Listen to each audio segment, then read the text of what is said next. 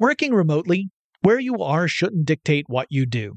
Work from the road by turning your vehicle into a reliable high-speed data Wi-Fi hotspot with AT&T in-car Wi-Fi. On the network that covers more roads than any other carrier, take your work on the road and AT&T will be there to keep you connected. Connect up to 10 devices and stream conference calls, finish up that presentation, or answer last-minute emails. Why wait? Go to att.com/in-car Wi-Fi today for free trial eligibility. Based on independent third-party data, number of devices varies by manufacturer. Always pay careful attention to the road and don't drive distracted. Wi-Fi hotspot intended for passenger use only when vehicle is in operation. Compatible device and vehicle required. The Kakadu plum is an Australian native superfood containing 100 times more vitamin C than oranges. So why have you never heard of it? PR. No one's drinking a Kakadu smoothie? I'm JB Smooth, and that was a full episode of my new podcast, Straightforward, inspired by guaranteed straightforward pricing from AT&T Fiber. Get what you want without the complicated. AT&T Fiber, live like a gigillionaire. Available wherever you get your podcasts. Limited availability in select areas. Visit AT&T.com/hypergig for details. From BBC Radio 4, Britain's biggest paranormal podcast is going on a road trip. I thought in that moment, oh my God, we've summoned something from this board. This is Uncanny USA. He says, somebody's in the house, and I screamed. Listen to Uncanny USA wherever you get your BBC podcasts, if you dare.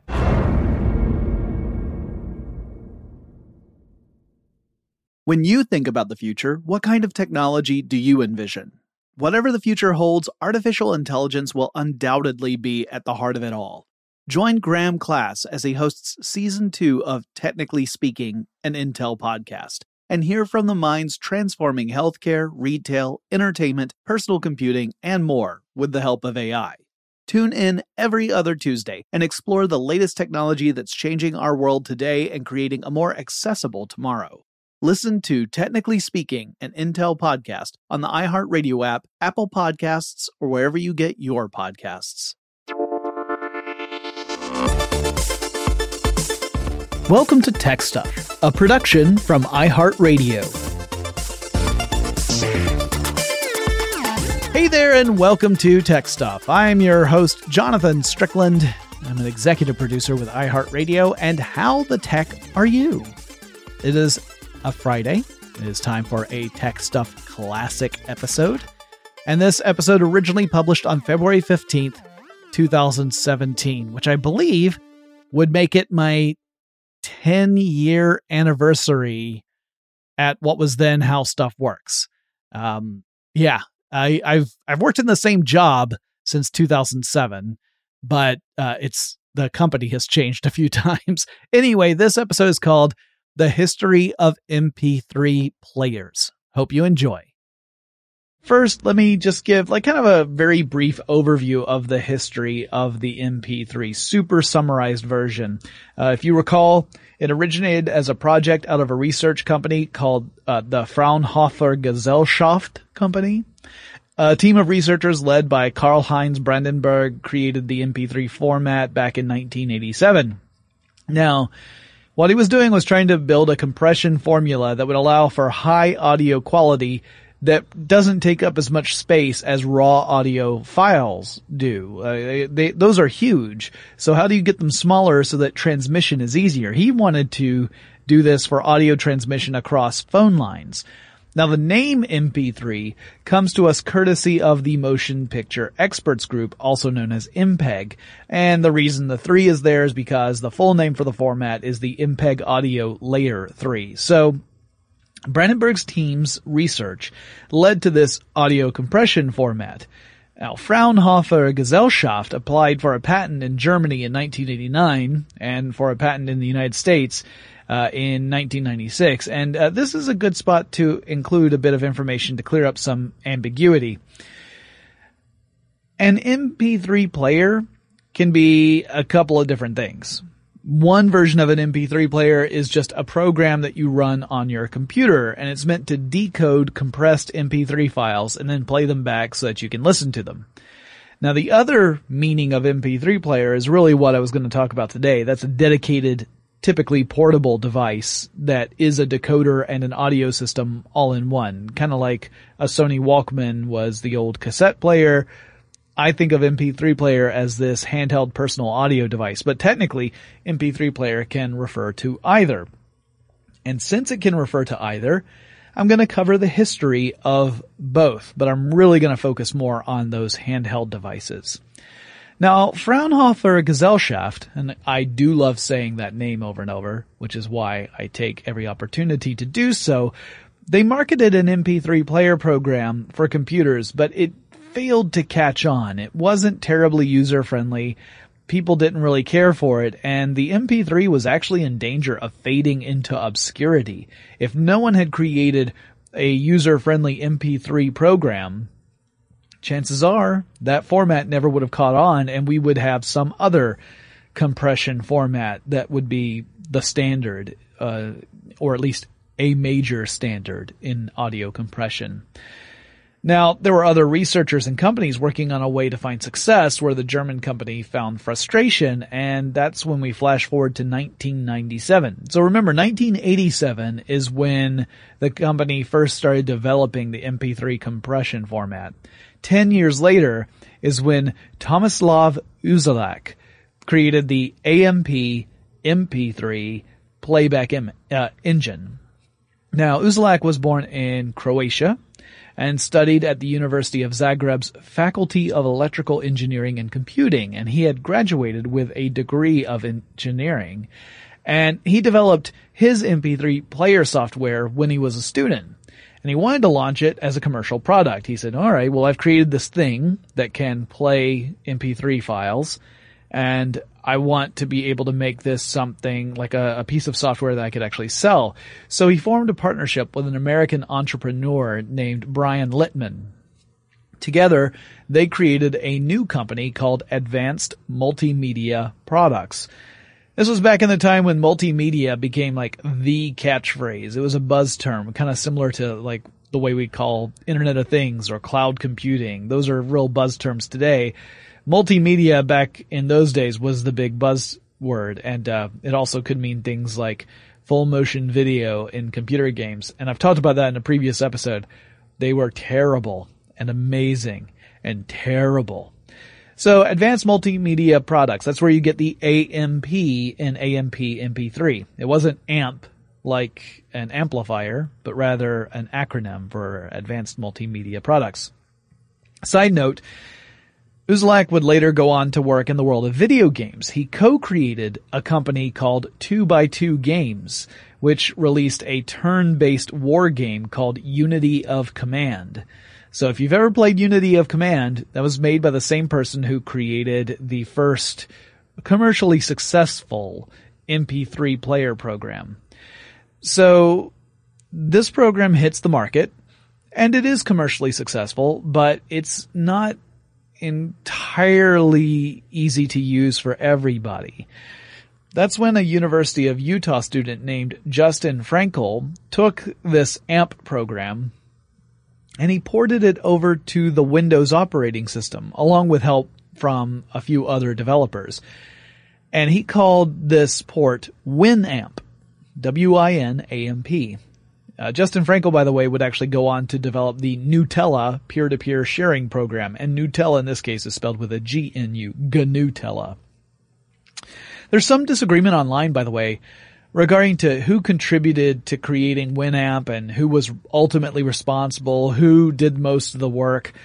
But I'm going to be honest with you guys, I cannot sort it all out. There are multiple stories out there. They all disagree with each other. Some of them seem to be a little more conspiracy oriented than others. It's very difficult to sort out what is the actual truth. It seems to me like there were multiple players involved and there's disagreement about who did most of the work. So for the purposes of this podcast, let's say that Frankel developed Winamp and just put a little asterisk behind that phrase. Because honestly, without chatting with all the parties involved, I can't really make an educated guess as to whom was the ultimate party responsible. I'm guessing it was more of a group effort. Now, Winamp would actually go on to become one of the top MP3 playback programs on the Windows platform. In 1998, it was a free program. Anyone could download it, and that really helped cement the MP3 format. It helped establish it as a format that would stick around, because now you had a free program you could use. You had a compression formula that allowed you to store a lot more music in the same storage space as if you were to use the raw music files. You could store way more music with MP3 format because it compressed it so low. So low as in low storage space. And of course that depended upon things like the bit rate you set your encoding at. And if you want to learn more about that, you can listen to the digital audio episode I did to talk more about bitrate. I'm not going to go into that here. So the MP3 format was no longer in danger of fading off into obscurity.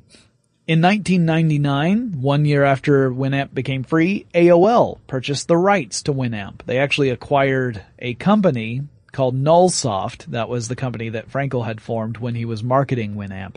And the price for acquiring Nullsoft was a cool $80 million. Not bad for a University of Utah dropout. Frankel dropped out of college once he had developed this program because he was running his own company. He had created a startup and found enormous success by getting acquired by AOL. This was just one example of a long and storied history of people creating companies that showed some utility and then selling out to a larger company. And by selling out, I don't mean they sold out in the derogatory sense. They made really good business decisions by making millions of dollars off of their work. I only wish I had come up with something equally as useful so that I could be a millionaire. Gosh darn it. But don't we all? Anyway, it was not long for this world, ultimately, because in 2013, AOL shut down Winamp. You couldn't download it anymore. They stopped supporting it. But of course, by 2013, the MP3 format was firmly entrenched. So the death of Winamp did not mean the death of the MP3. And there are tons of other MP3 player programs and MP3 compatible programs out there. Way more than I could name. Some of them have really interesting features. Some of them are really slimmed down programs that just have basic commands. Most operating systems have some form of MP3 playback functionality built into them with a stock application, so you don't even have to download anything to be able to access MP3 files for most cases. So instead of focusing on the software side, let's shift over to talk about portable MP3 players. When did they start to show up?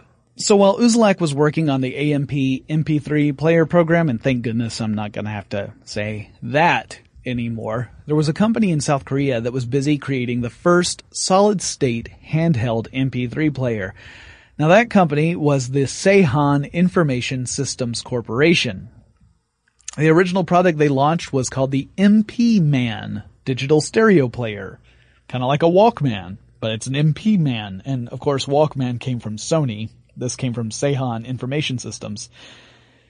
Now the company wasn't prepared to market this worldwide, so they actually partnered with another company, Eiger Labs, and Eiger Labs was in charge of marketing this product over in the Western world. And they showed off the device at the 1998 CeBIT trade show in Germany. The product would then hit the consumer market in the summer of 1998. So you have the software side developing at the same time as the hardware side, which was kind of interesting, right? Now, there were two versions of the early MP-Man MP3 player. Others would follow after a while, but the first two were pretty simple. One of them had 32 megabytes of memory, which is enough to hold about 32 minutes of audio encoded at 128 kilobits per second. That's about 8 standard length songs. Obviously, standard length is, that depends, but we're talking 3 to 4 minutes, right? So just for fun, out of the mischievousness of my heart, I decided to ask 8 coworkers a simple question. If you could fit one and only one song on an MP3 player for your use, what would it be?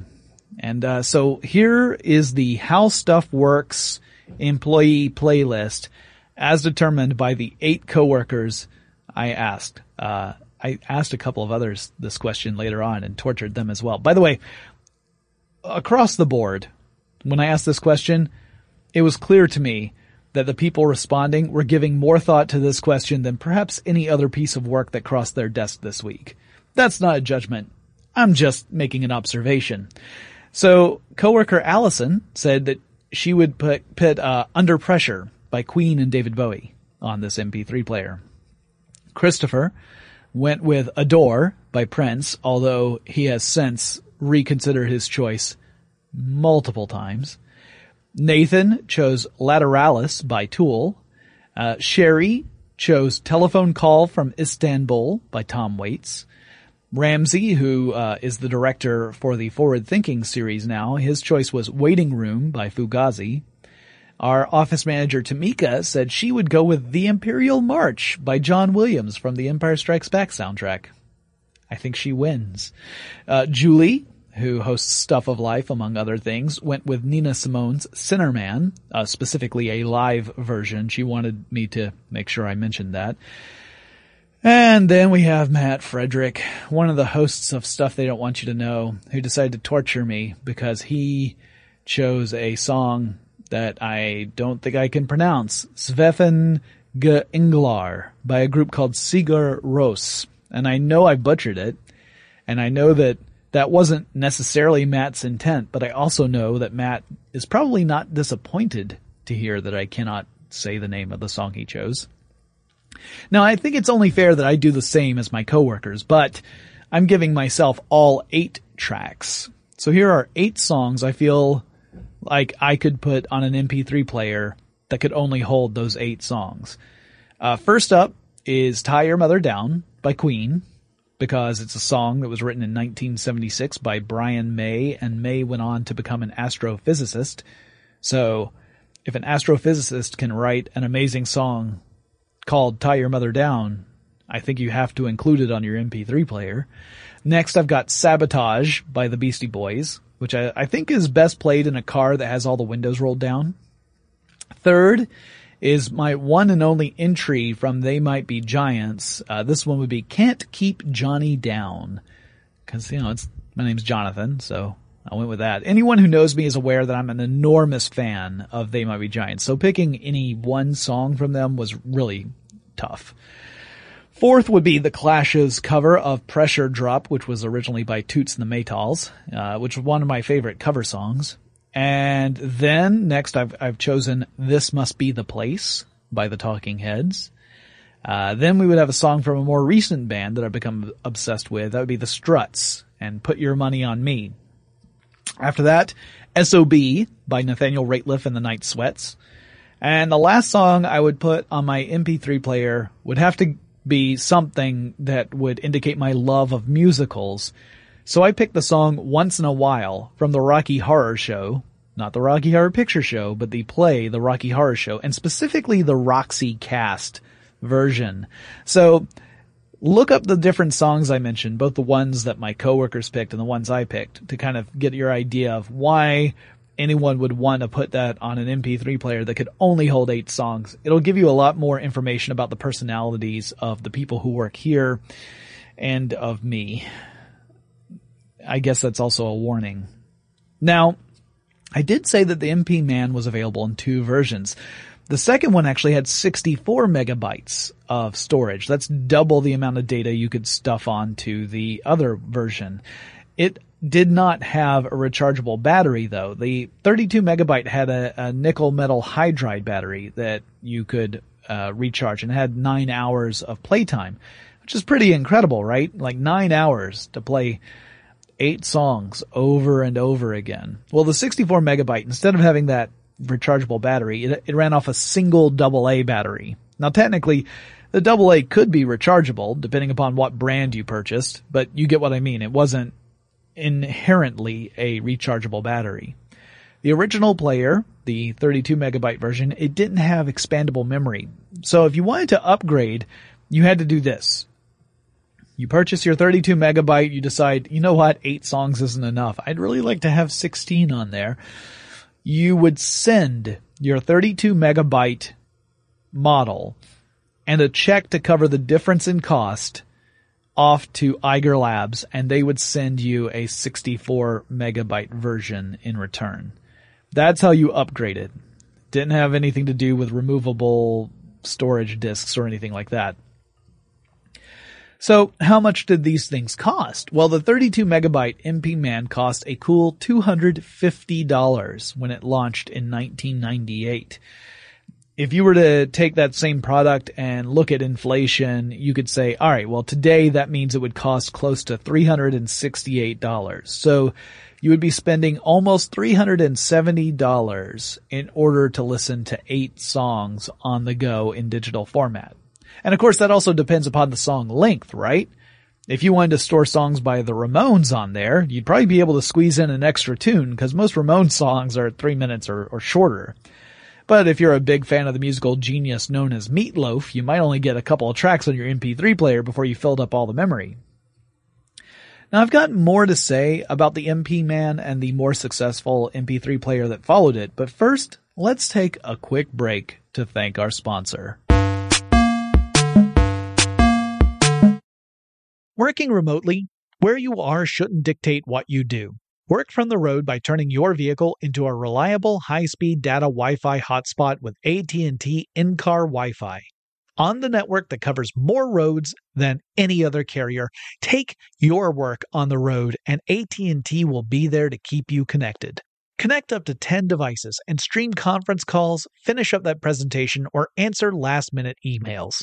Why wait? Go to att.com/in-car Wi-Fi today for free trial eligibility. Based on independent third-party data, number of devices varies by manufacturer. Always pay careful attention to the road and don't drive distracted. Wi-Fi hotspot intended for passenger use only when vehicle is in operation. Compatible device and vehicle required. From BBC Radio 4, Britain's biggest paranormal podcast is going on a road trip. I thought in that moment, oh my God, we've summoned something from this board. This is Uncanny USA. He says, somebody's in the house, and I screamed. Listen to Uncanny USA wherever you get your BBC podcasts, if you dare.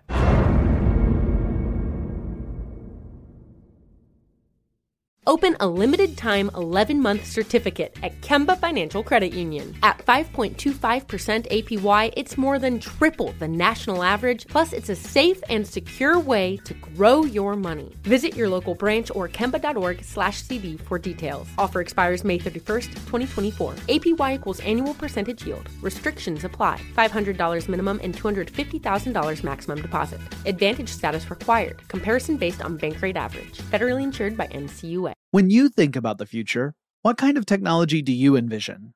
Whatever the future holds, artificial intelligence will undoubtedly be at the heart of it all. Join Graham Class as he hosts Season 2 of Technically Speaking, an Intel podcast from Ruby Studio in partnership with Intel. Explore the future of technology that's rapidly evolving our world today with the help of AI. There is still so much work and research needed to fully understand the power and potential of AI. And Intel is at the forefront of implementing AI in revolutionary technology that's changing the world we live in for the better. In each episode, Graham interviews the minds transforming medicine and healthcare, retail, entertainment, personal computing, and more, while pioneering new uses for AI in these spaces. Tune in every other Tuesday and explore the latest technology that's changing our world today and creating a more accessible tomorrow. Listen to Technically Speaking, an Intel podcast on the iHeartRadio app, Apple Podcasts, or wherever you get your podcasts.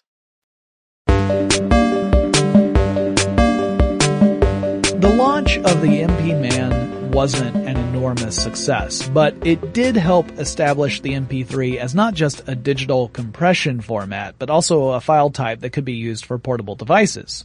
So in September 1998, just a couple of months after the MP Man launched, a new MP3 player emerged, and this was the Rio PMP 300.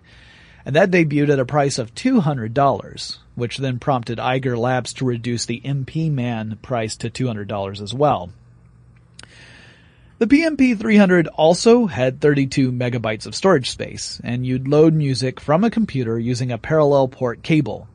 Do you remember those? They were kind of the things we would use before stuff like USB cables became a standard. So how did this PMP 300 measure up to the MP Man apart from the identical amount of storage space? Well, if you look at an MP Man, and I do recommend that you search for these different devices and look at images just so you can see what these actually look like. The MP Man had a very small digital display, almost like an electronic calculator, like handheld electronic calculator that you would have, basic one, not even a scientific model. And so it had a very small digital display that mostly showed how much time had passed from the launch of a song. And it had two physical buttons that you could use to navigate the device, one called Mode and the other called Info, and it weighed about 65 grams. The PMP 300 had a larger digital screen than the MP Man, and it also had more buttons, including 3 on the top edge of the player and several more on the front surface of the player, beneath where the screen was. A circle in the front gave basic controls like play, fast forward, rewind, and stop, and other buttons allowed you to do things like change the volume level or select basic functions like repeat. These would be things that would become standard in future MP3 players. The additional features and lower price point pushed the Rio ahead of the MP Man. Now that's not to say that the launch of the Rio was perfectly smooth. In October 1998, the Recording Industry Association of America, aka the RIAA, sued Rioport, which was a subsidiary of a company called Diamond Multimedia. And Diamond Multimedia essentially produced the Rio through Rioport. So what was the beef? Well, the RIAA claimed that the Rio violated the 1992 U.S. Home Recordings Act. The MP Man was such a niche item that the RIAA didn't even take notice of it, but the Rio was making a bigger splash, and so the RIAA said, we've got to nip this in the bud. Anyone familiar with media organizations knows that this is a pretty common occurrence. So you get a new technology that debuts, and it allows people to create, play, and share recordings of media, and then lawsuits come flying in. We saw it with the development of video cassettes, both Betamax and VHS. We saw it with just cassette tapes. We saw it with CDs, and specifically writable CDs.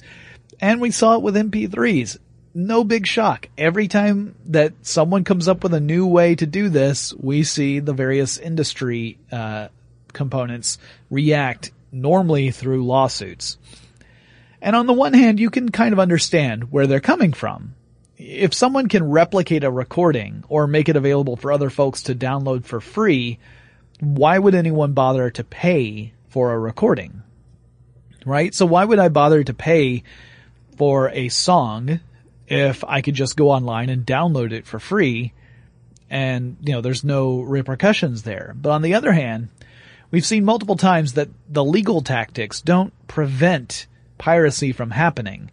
And in some cases, lawsuits might encourage people who otherwise wouldn't dream of pirating stuff to actually go to the dark side and do it, saying, I wasn't going to do it before, but because of the way this company is acting, I'm totally going to do it now.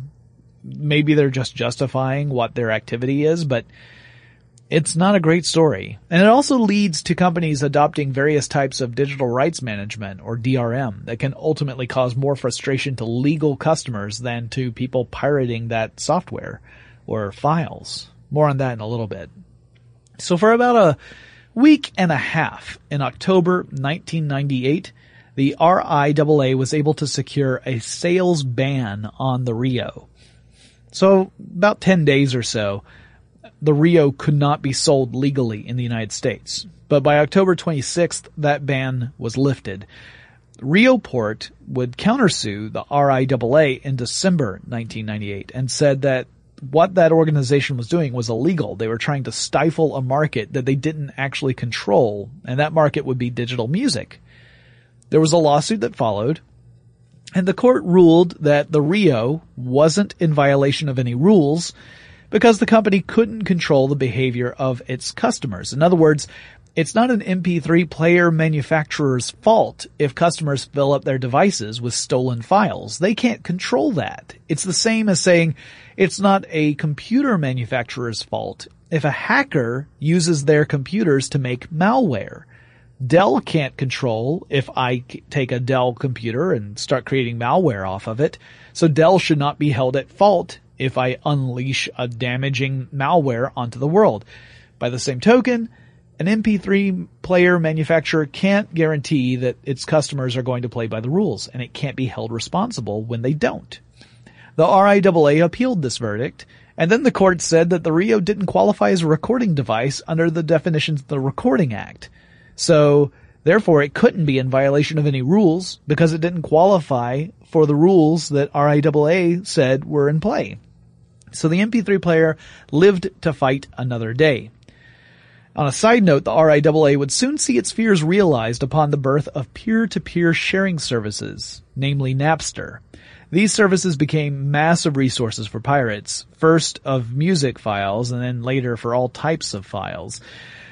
Now, the technology itself in peer-to-peer sharing isn't illegal, but it was put to illegal use frequently enough that everyone in the industry was equating this perfectly legal means of distribution with illegal activity. It became an enormous headache for a lot of people who used peer-to-peer sharing for totally legitimate legal purposes. It didn't help that there were also lots of people using it to pirate the crap out of music, movies, and games and other types of files. This would also extend into the era of the BitTorrent networks. So I've talked about those in previous episodes. I won't dwell on it here. Those lawsuits, however, got the attention of the industry at large, and nobody wanted to get sued by a powerful organization representing the interests of the major music labels. They had almost bottomless amounts of cash and could completely bankrupt smaller companies that were trying to get into this industry. So, various entities in the technology sector, including consumer electronics companies and various rights holders, formed what was called the Secure Digital Music Initiative, or SDMI. Their goal originally was to create a strategy, some encryption specifications and other strategies to prevent the unlawful distribution of MP3 recordings. So in other words, they wanted to create a digital rights management strategy. To do this, they created a digital watermarking process that would attach a bit of code to a music file, and that bit of code would act as a watermark. If you tried to remove the watermark, it would, in theory, cause damage to the MP3 file so that you would get signal loss, you would have a lower quality sound file, or maybe it wouldn't even play properly at all. And they also worked to create a standard for MP3 players. So the idea was that MP3 player manufacturers would implement technology, some kind of code hard-coded into the device that would prevent an SDMI-compliant player from playing an SDMI-compliant music file if it didn't have authorization to do so. So in other words, think of it like a key in a lock. If the key was not present on the device, it could not unlock a music file that had been illegally loaded onto the device. And to make sure that their plan worked, the SDMI group invited various hackers to try their hand at removing that digital watermark without harming the MP3 file. So there was a group led by a Princeton University professor of computer science, and his name was Ed Felton. They claimed that they managed the task. Now, the SDMI group said, no. Yeah, you didn't do it because just because our software says that the watermark is gone doesn't mean the watermark is really gone. Plus, there's signal loss here in this audio file, so you didn't really successfully do this. Now, Felton's group did not opt for the non-disclosure policy. The group had offered a prize, a cash prize award to anyone who could manage to do this. If you opted out of that non-disclosure policy, you were not eligible for the award. Well, Felton's group never agreed to the non-disclosure part. So they moved to publish their method to defeat the SDMI DRM strategy. And that's when several groups, including the RIAA, sprung into action. They threatened legal action under the Digital Management Copyright Act, or DMCA. Felton turned to the Electronic Frontier Foundation, the EFF, and said, hey, now this is not fair. So they took it to the U.S. Department of Justice, and the DOJ said, you're cool, Felton, because legit academic research isn't a violation of the DMCA. So the paper was published. The SDMI essentially dissolved without any fanfare in 2001. Turns out that protecting digital information is pretty tricky, and this approach was ultimately a failure. And it's probably a good thing, seeing as how those approaches to DRM tend to do more harm. They negatively affect legitimate legal customers more than they affect the people who are skirting around the law. And trust me, nothing is more frustrating than the feeling you're being punished for following the rules. Anyone who's played a single-player video game that will only work if you have an active connection to the internet probably knows what I'm talking about. All right, back to the MP3 players. After the launch of the MP Man and the Rio, other devices began to hit the market. And the biggest challenge companies faced was to provide a decent amount of memory storage while trying to keep the price down. Because in those early days, if you wanted to use solid-state flash-based memory storage, you were paying a pretty hefty price. We're talking between $3 and $4 per megabyte, which adds up to about $3,500 per gigabyte. That's an enormous amount of money. I don't have $3,500 to spend on a 1 gigabyte MP3 player. I don't have it to spend on a terabyte MP3 player, to tell you the truth. Now, in 1999, a new MP3 player debuted with a much larger hard drive than its competitors. And this was the Remote Solutions Personal Jukebox, and it had 4.8 gigabytes of storage. How? How could Remote Solutions Personal Jukebox have 4.8 gigabytes when everyone else is struggling with 32 or 64 megabytes? Did it cost the same amount as a car? No. And the reason was Personal Jukebox wasn't using solid-state flash memory. Instead, the Personal Jukebox actually was using a repurposed laptop hard drive. In other words, it used a disk-based storage system, hard disk, not floppy disk. And it used magnetic storage instead of the solid-state model. Now that kept the price down, but it was still monstrously expensive. The launch price for the Personal Jukebox was $799, which is about the same as $1,151 in today's money. And you might think that a laptop hard drive would make an MP3 player larger and heavier than those that use flash storage. And you're right. It was not really a portable device, at least not in the same way that the flash-based ones were. In 2000, another disk-based hard drive MP3 player debuted, and this one was the Creative Nomad Jukebox. It cost $500 for 6 gigabytes of storage, so more storage for less money. But like the Personal Jukebox, it was a hefty monster. It was too big for a personal listening device. It kind of looked like a personal CD player rather than an MP3 player, much too large to fit into a pocket. If you wanted to go lightweight, you would have to opt for something else, like the i2Go Ego, which had a micro drive capable of storing 2 gigabytes of music. But there was a hefty price tag for the i2Go Ego. It cost $2,000. A $2,000 MP3 player. And that's by 2000 year standards, like the year 2000. If you wanted to adjust for inflation, it's more like $2,787 for a 2 gigabyte MP3 player. It's not even made out of platinum or anything. Other alternatives were also popping up, though most of them had those storage limitations. There was the RCA Lyra, or Lyra if you prefer. It's Lyra. And that marked RCA's attempt to get into the MP3 player business. The first model had a 32 megabyte capacity on a CF card, and it also had a fairly large monochromatic display and several physical buttons for operation. If you wanted to store music on the device, you had to use proprietary software to write to the CF reader. Moreover, the files you'd store would be converted into an encrypted format that would only play on the Lyra, or Lyra, or whatever. Now, because it actually used a removable memory card, you could upgrade the memory. You just buy a higher memory card. Now, the max in those early models was 512 megabytes. So still way less than those hard disk style MP3 players, but far more storage than the standard models that were on the market, and it kept the size of the device relatively small. One drawback was that when the Lyra booted up, it had to read the full contents stored on the card.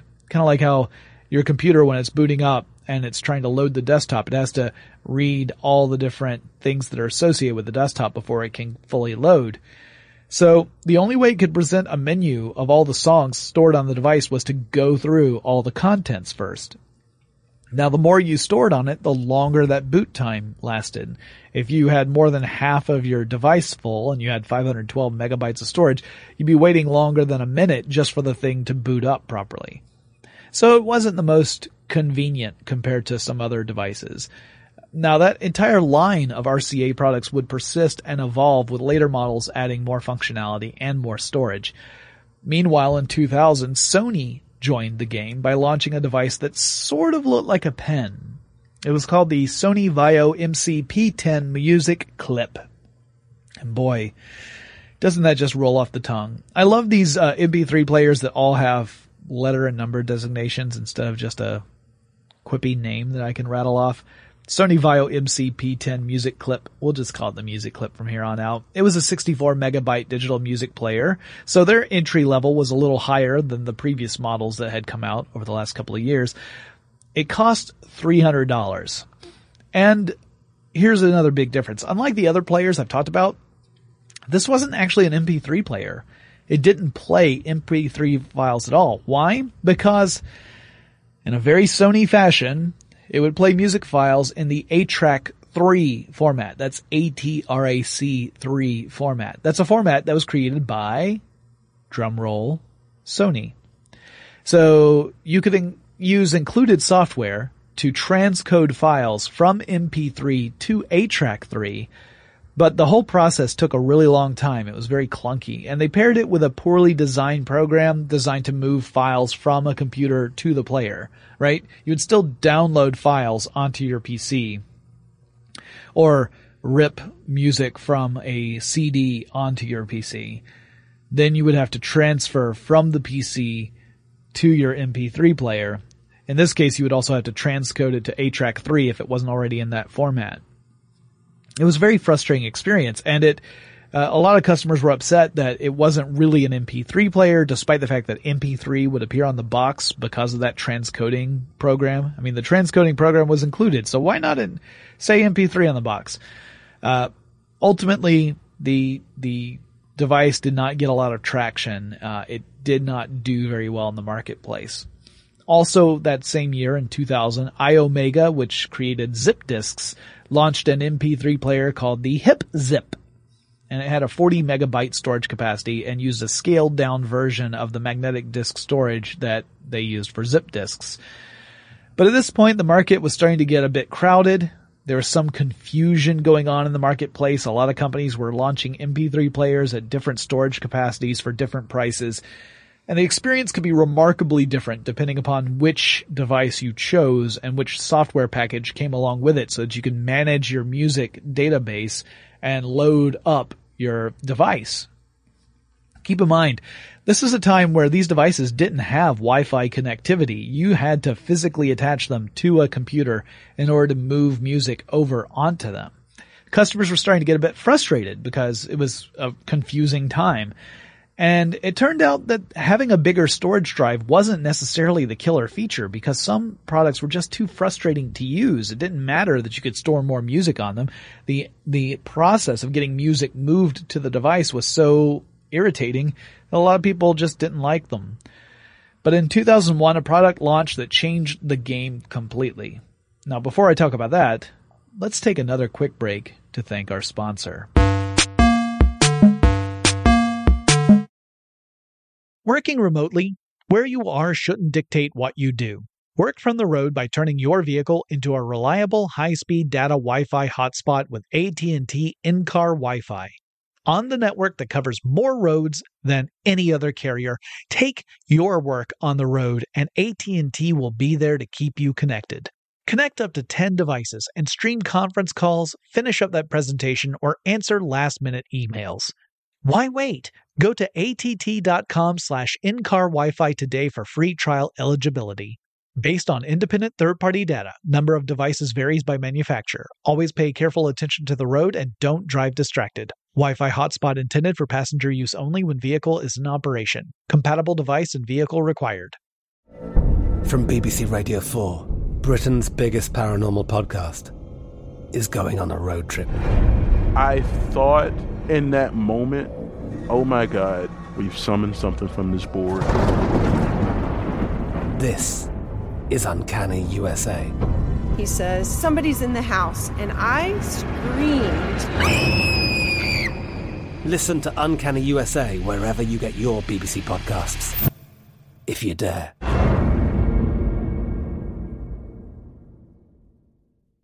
Open a limited-time 11-month certificate at Kemba Financial Credit Union. At 5.25% APY, it's more than triple the national average, plus it's a safe and secure way to grow your money. Visit your local branch or kemba.org/cb for details. Offer expires May 31st, 2024. APY equals annual percentage yield. Restrictions apply. $500 minimum and $250,000 maximum deposit. Advantage status required. Comparison based on bank rate average. Federally insured by NCUA. When you think about the future, what kind of technology do you envision?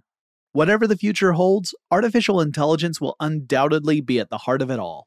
Join Graham Class as he hosts Season 2 of Technically Speaking, an Intel podcast from Ruby Studio in partnership with Intel. Explore the future of technology that's rapidly evolving our world today with the help of AI. There is still so much work and research needed to fully understand the power and potential of AI. And Intel is at the forefront of implementing AI in revolutionary technology that's changing the world we live in for the better. In each episode, Graham interviews the minds transforming medicine and healthcare, retail, entertainment, personal computing, and more, while pioneering new uses for AI in these spaces. Tune in every other Tuesday and explore the latest technology that's changing our world today and creating a more accessible tomorrow. Listen to Technically Speaking, an Intel podcast on the iHeartRadio app, Apple Podcasts, or wherever you get your podcasts. Okay, I mentioned before the break that we had a groundbreaking product launch in 2001. I am, of course, talking about the Intel Pocket Concert. It's like, I meant the iPod. But the Intel Pocket Concert did launch in 2001, and it was pretty cool. It had 128 megabytes of storage. It cost $300. This amount of storage and that price point was really attractive. It actually met with some success in the market, but it didn't last very long. Not because of problems with the device, not because people didn't like it, but because Intel reorganized in 2001. And in that reorg, they shut down their home electronics division. And the Pocket Concert fell into the home electronics category. So it was a casualty of a reorg. It didn't have anything to do with the market acceptance of the MP3 player. Just think, if Intel had kept it, maybe the story would be very different. No, the one that actually launched in 2001 that changed everything was the iPod. Now, it didn't change everything right away. When it first launched, it was too limited to do that. Apple was not the powerhouse in 2001 that it would become just a few years later. It was still recovering from a very tumultuous period in the company history. It had gone through a lot of turbulence in the 90s. Co-founder Steve Jobs had returned to Apple in 1997 after essentially being exiled for several years.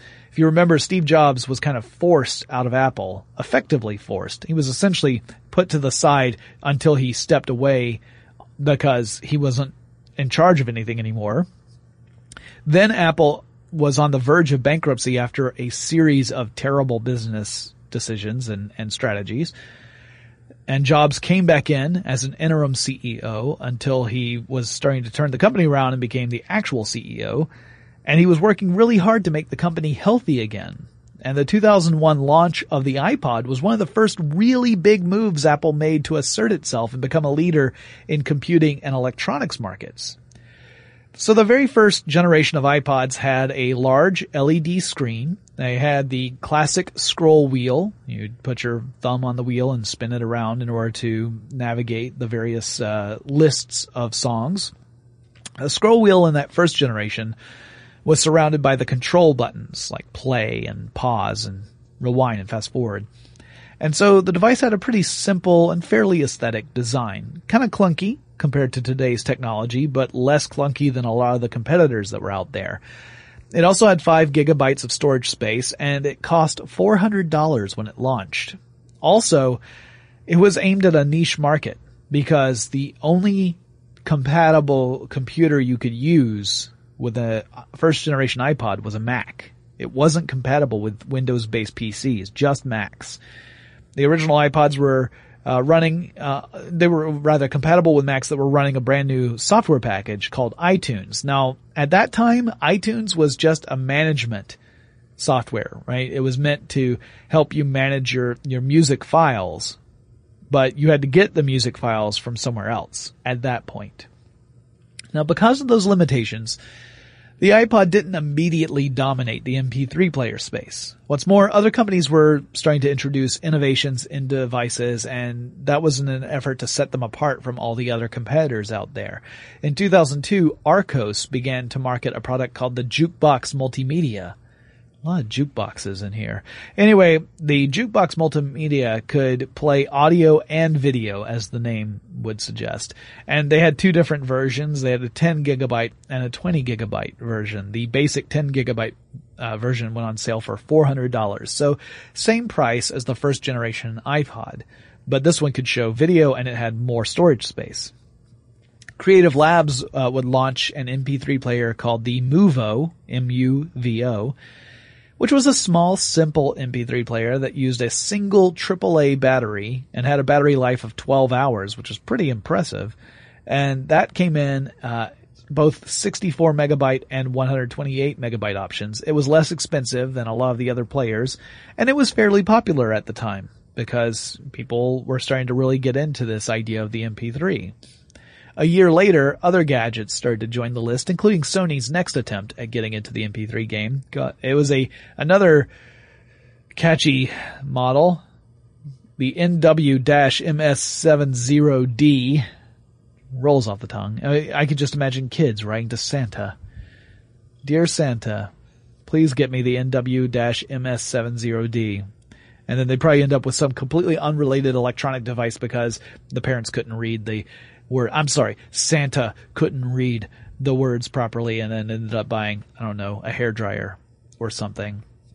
By the way, that device looks really weird.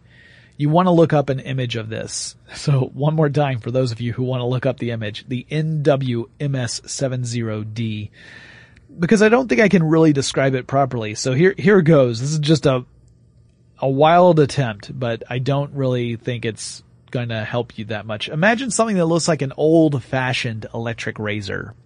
And then imagine a cylinder protruding from either side of one end of that electric razor. And then you have that MP3 player from Sony. And it was actually a pretty small player. So it had a weird shape, but it really wasn't that big. It could hold 256 megabytes of music. Plus it had an additional 128 megabytes storage thanks to a memory card. This one launched at $300, and I actually kind of dig the design of this one. It used flash-based memory, and so a lot of people liked this one specifically if they wanted to do exercise, because flash-based memory, you don't have to worry about skipping. With any physical hard drive, like a magnetic storage drive, you've actually got a physical disk that spins, and if you jostle it around, it can cause the device to skip. So those early MP3 players, a lot of them, the ones that had those disk drive-based storage systems, they weren't great if you wanted to go jogging or do heavy-duty exercise because they could skip around. These other flash-based ones didn't have that problem. Creative continued its push into the MP3 market by launching a line of MP3 players called Zen. And the Zen line could play not just MP3 files, but also WMA files, and some could also handle WAV files and later others as well, types of files as well. Creative built management software called Creative Media Source, which allowed users to synchronize devices to music stored on a computer. That meant that, if you added more music to your PC and then you hooked up your device to the PC, it would automatically pull over new songs into your device. You didn't have to do it manually. You didn't have to go in and say, all right, I want this one. You could do that, but you didn't have to. So if you added new music to your computer, it would automatically port it over to your Zen every time you would plug it in. And my first MP3 player was a Creative Zen Touch. That actually launched in 2004. At the time I chose the Creative Zen Touch, I don't think I got it in 2004. I think I got it later. So I got it for less. It was a later model and it was less expensive, but I chose that one because I owned a PC. I didn't own a Mac. And I could at that time get a version of iTunes for the PC, but iTunes for the PC in those days did not work very well. It was a kind of a monster on Windows. It was not a piece of software I particularly cared for back in those days. It worked much better on a Mac than it would on a PC. And as a result, I felt discouraged from using iTunes and decided to go with the Creative Zen Touch and use their media source software instead. Now, the Zen Touch was a pretty solid brick of a device, but I liked the interface. It had a touch-sensitive vertical bar instead of a scroll wheel, and you'd use the vertical bar to scroll through your music selection. I held on to that thing for longer than I probably should have, just because I maintained that it was better to have a dedicated device to play music than to use my phone to play music. If you guys are longtime listeners of TechStuff, and you listened way back in the day when Chris Paulette was co-host of TechStuff, you heard me talk about this, how I preferred having a dedicated device for my music so that I didn't have to gum up the memory on my phone to hold all my music collection. And these days I do what the majority of people out there are doing. I use streaming services to access music. I have some stuff downloaded to my phone, but mostly I'm streaming it, so now I don't have a dedicated music player. Alright, but jumping back to 2003. Apple would continue with its iPod line. It launched a 15 gigabyte iPod, and then later on in 2003 it launched a 40 gigabyte iPod, but the biggest news was that iTunes graduated from a music management software program to a full-fledged music store interface. That meant that in 2003 you could purchase music through Apple and then transfer it to your handy-dandy iPod just directly. This was brilliant, having your ability to shop, your ability to manage your playlist, and your ability to sync it with your device all in one software package. However, Apple was also implementing a digital rights management strategy, DRM, that really irritated consumers. The 40 gigabyte third generation iPod is the one that I always think about when I imagine an iPod. That's the vision I have in my head. They changed the controls slightly. So they still had the LED screen at the top.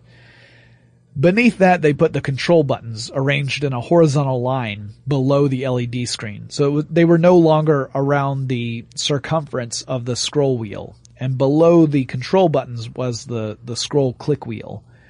This one launched at a $400 price point. We're going to take another break, but we'll be back to talk more about the history of MP3 players in just a moment.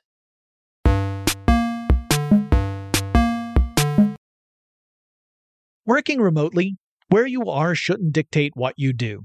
Work from the road by turning your vehicle into a reliable high-speed data Wi-Fi hotspot with AT&T in-car Wi-Fi. On the network that covers more roads than any other carrier, take your work on the road and AT&T will be there to keep you connected. Connect up to 10 devices and stream conference calls, finish up that presentation, or answer last-minute emails. Why wait? Go to att.com/in-car Wi-Fi today for free trial eligibility. Based on independent third-party data, number of devices varies by manufacturer. Always pay careful attention to the road and don't drive distracted. Wi-Fi hotspot intended for passenger use only when vehicle is in operation. Compatible device and vehicle required. I'm Katya Adler, host of The Global Story. Over the last 25 years, I've covered conflicts in the Middle East, political and economic crises in Europe, drug cartels in Mexico. Now I'm covering the stories behind the news all over the world in conversation with those who break it. Join me Monday to Friday to find out what's happening, why, and what it all means. Follow The Global Story from the BBC wherever you listen to podcasts. Open a limited-time 11-month certificate at Kemba Financial Credit Union. At 5.25% APY, it's more than triple the national average, plus it's a safe and secure way to grow your money. Visit your local branch or kemba.org/cb for details. Offer expires May 31st, 2024. APY equals annual percentage yield. Restrictions apply. $500 minimum and $250,000 maximum deposit. Advantage status required. Comparison based on bank rate average. Federally insured by NCUA. When you think about the future, what kind of technology do you envision? Whatever the future holds, artificial intelligence will undoubtedly be at the heart of it all. Join Graham Class as he hosts Season 2 of Technically Speaking, an Intel podcast from Ruby Studio in partnership with Intel. Explore the future of technology that's rapidly evolving our world today with the help of AI. There is still so much work and research needed to fully understand the power and potential of AI. And Intel is at the forefront of implementing AI in revolutionary technology that's changing the world we live in for the better. In each episode, Graham interviews the minds transforming medicine and healthcare, retail, entertainment, personal computing, and more, while pioneering new uses for AI in these spaces. Tune in every other Tuesday and explore the latest technology that's changing our world today and creating a more accessible tomorrow. Listen to Technically Speaking, an Intel podcast on the iHeartRadio app, Apple Podcasts, or wherever you get your podcasts. By 2004, color screens started to become a feature in some of the high-end MP3 players. Creative launched the Zen Media Center. That one had a color screen and ran on the Windows Mobile operating system. It could store 40 gigabytes of music and cost $500. Meanwhile, iRiver's H300 series packed a color screen in a much smaller form factor, and it also included an FM radio. So you could buy a 20 gigabyte iRiver H300 for $250.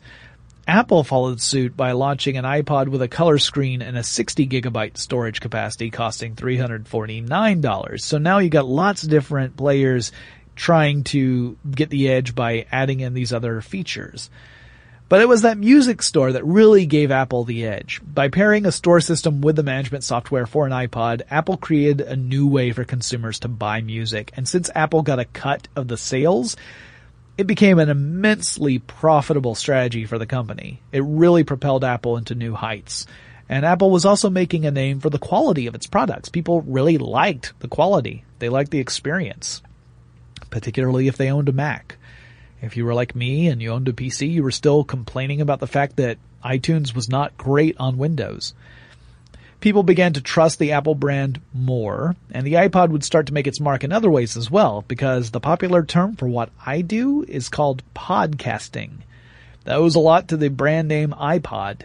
Now, some folks prefer to use less branded terms like netcasts, and there's nothing wrong in that, but I would argue podcast remains the popular generic term for what I do, and that's thanks to Apple for making the iPod and taking MP3 players mainstream. Now, Apple did that not just by concentrating on the iPod line, but also by launching other brands that catered to specific markets. So you had the iPod Shuffle, for example. This was a simplified, stripped-down MP3 player. It had no display. It automatically would shuffle playlists. It had basic controls that allowed you to skip or replay songs and adjust the volume. And that simplification meant that the Shuffle could be sold for much less money than other MP3 players. And the standard 1 gigabyte model was priced at $150 in 2005. Other companies were still trying to get into the game. Dell launched the DJ Ditty in 2005, which had a small display, had an FM radio, and 512 megabytes of storage space, so it was lagging behind a lot of the other players. And by then, iPod was beginning to define the market, and newcomers were having a harder time gaining any traction. So by 2006, Dell would abandon the diddy-diddy-dum-diddy-doo. In 2006, Microsoft tried to challenge Apple for that heavyweight championship in MP3 players, and they launched the Zune. Do you guys remember the Zune? Do you guys remember what they called sharing on the Zune. Like if you had a song and someone else had a Zune and you could share one Zune song to another Zune. Do you remember Dylan? Dylan's shaking his head.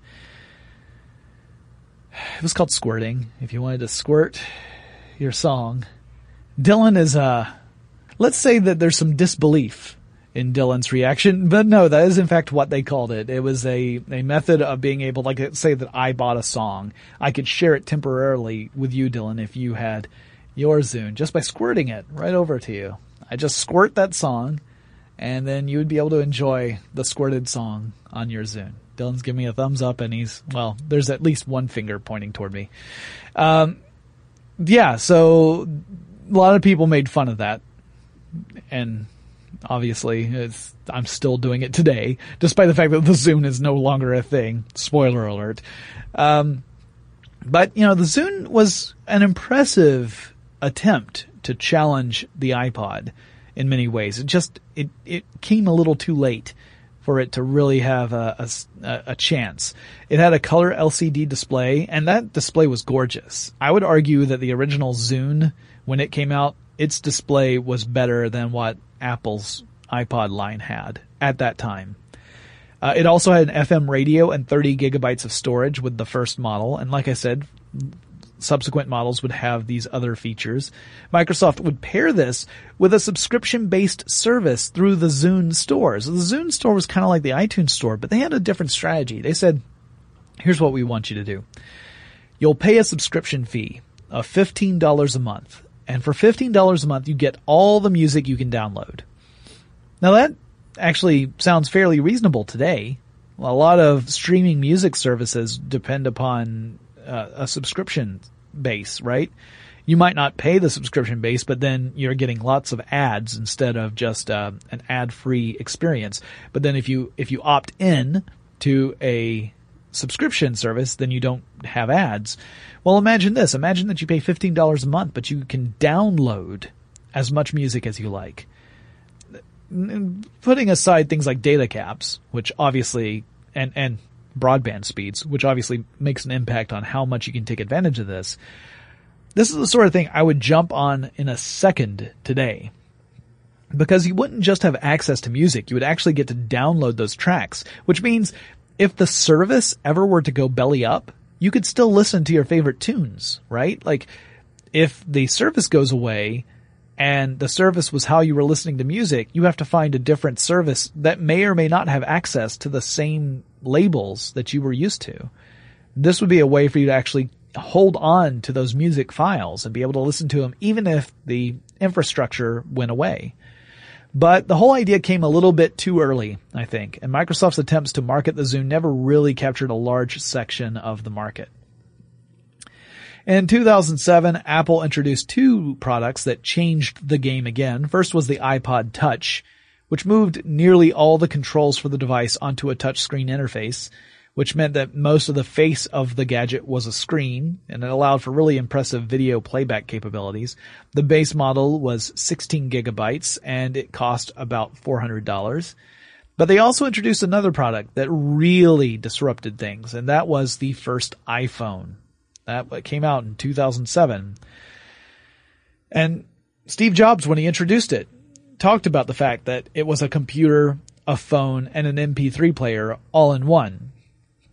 It had the capability of acting as an MP3 player, and it really spelled doom for a lot of standalone MP3 devices. As smartphones became more popular and started to have larger amounts of storage, and the price wasn't ridiculously expensive or was sometimes supplemented depending upon what service provider you were using and where you lived, people started seeing fewer reasons to purchase a dedicated MP3 player.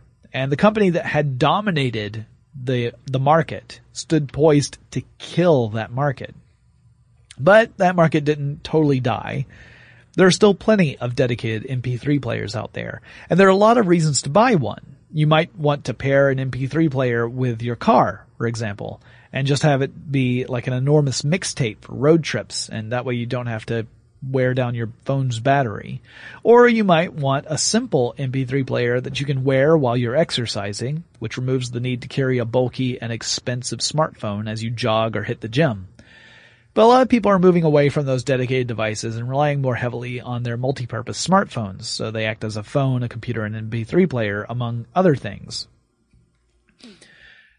Now, the MP3 player's history has a few more stories. I didn't mean to just end with the iPod Touch. That same year, Samsung launched the YP-P2 MP3 player. Yeah, another fantastic name. But this was a really pretty device. It had a touchscreen interface, came out the same year as the iPod Touch. A lot of people at the time thought it was a superior device to the iPod Touch. Not everybody, but a lot of people did. It had Bluetooth capabilities, which meant that you could pair it with a phone, and you could even use it to answer calls that were coming in from the paired phone. We also saw in 2007 a smaller Zune and a third-generation iPod Nano. Didn't really talk about the introduction of the Nano, but the Nano was yet another very small iPod or MP3 player meant for easy on-the-go use. And the iPod Nano that came out in the third generation also had a color video screen. So you could watch really tiny video on your Nano if you wanted to for some reason.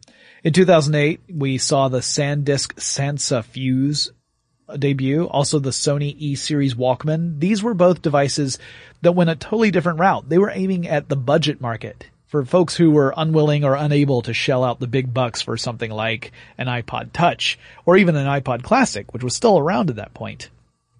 These cost about $75, much less expensive than these counterparts.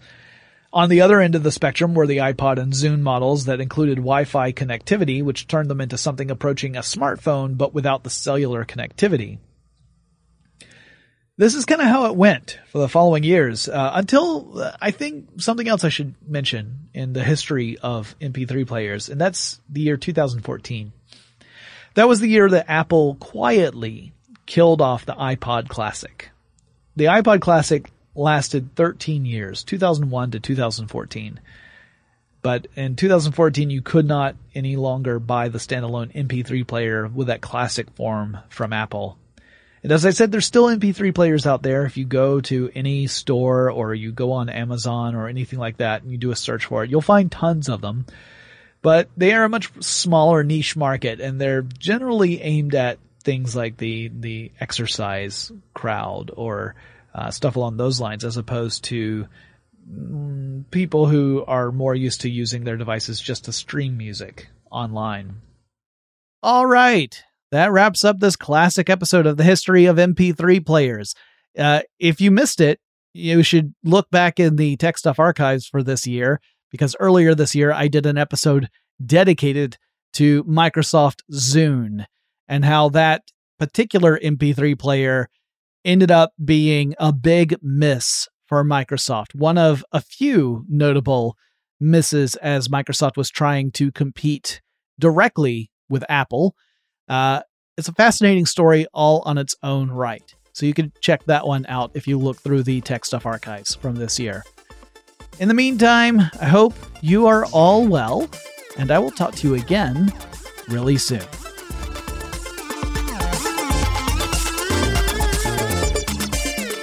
TechStuff is an iHeartRadio production. For more podcasts from iHeartRadio, visit the iHeartRadio app, Apple Podcasts, or wherever you listen to your favorite shows.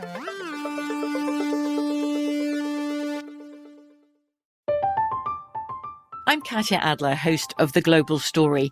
Over the last 25 years, I've covered conflicts in the Middle East, political and economic crises in Europe, drug cartels in Mexico. Now I'm covering the stories behind the news all over the world in conversation with those who break it. Join me Monday to Friday to find out what's happening, why, and what it all means. Follow The Global Story from the BBC wherever you listen to podcasts. Open a limited-time 11-month certificate at Kemba Financial Credit Union. At 5.25% APY, it's more than triple the national average, plus it's a safe and secure way to grow your money. Visit your local branch or kemba.org/cb for details. Offer expires May 31st, 2024. APY equals annual percentage yield. Restrictions apply. $500 minimum and $250,000 maximum deposit. Advantage status required. Comparison based on bank rate average. Federally insured by NCUA. Play. Xumo Play is your destination for endless entertainment. With a diverse lineup of 350 plus live channels, movies, and full TV series, you'll easily find something to watch right away. And the best part? It's all free. Love music? Get lost in the 90s with iHeart 90s, dance away with hip-hop beats, and more on the iHeartRadio music channels. No logins, no signups, no accounts, no hassle. So what are you waiting for? Start streaming at play.xumo.com or download from the app and Google Play stores today. All you can stream with Xumo Play.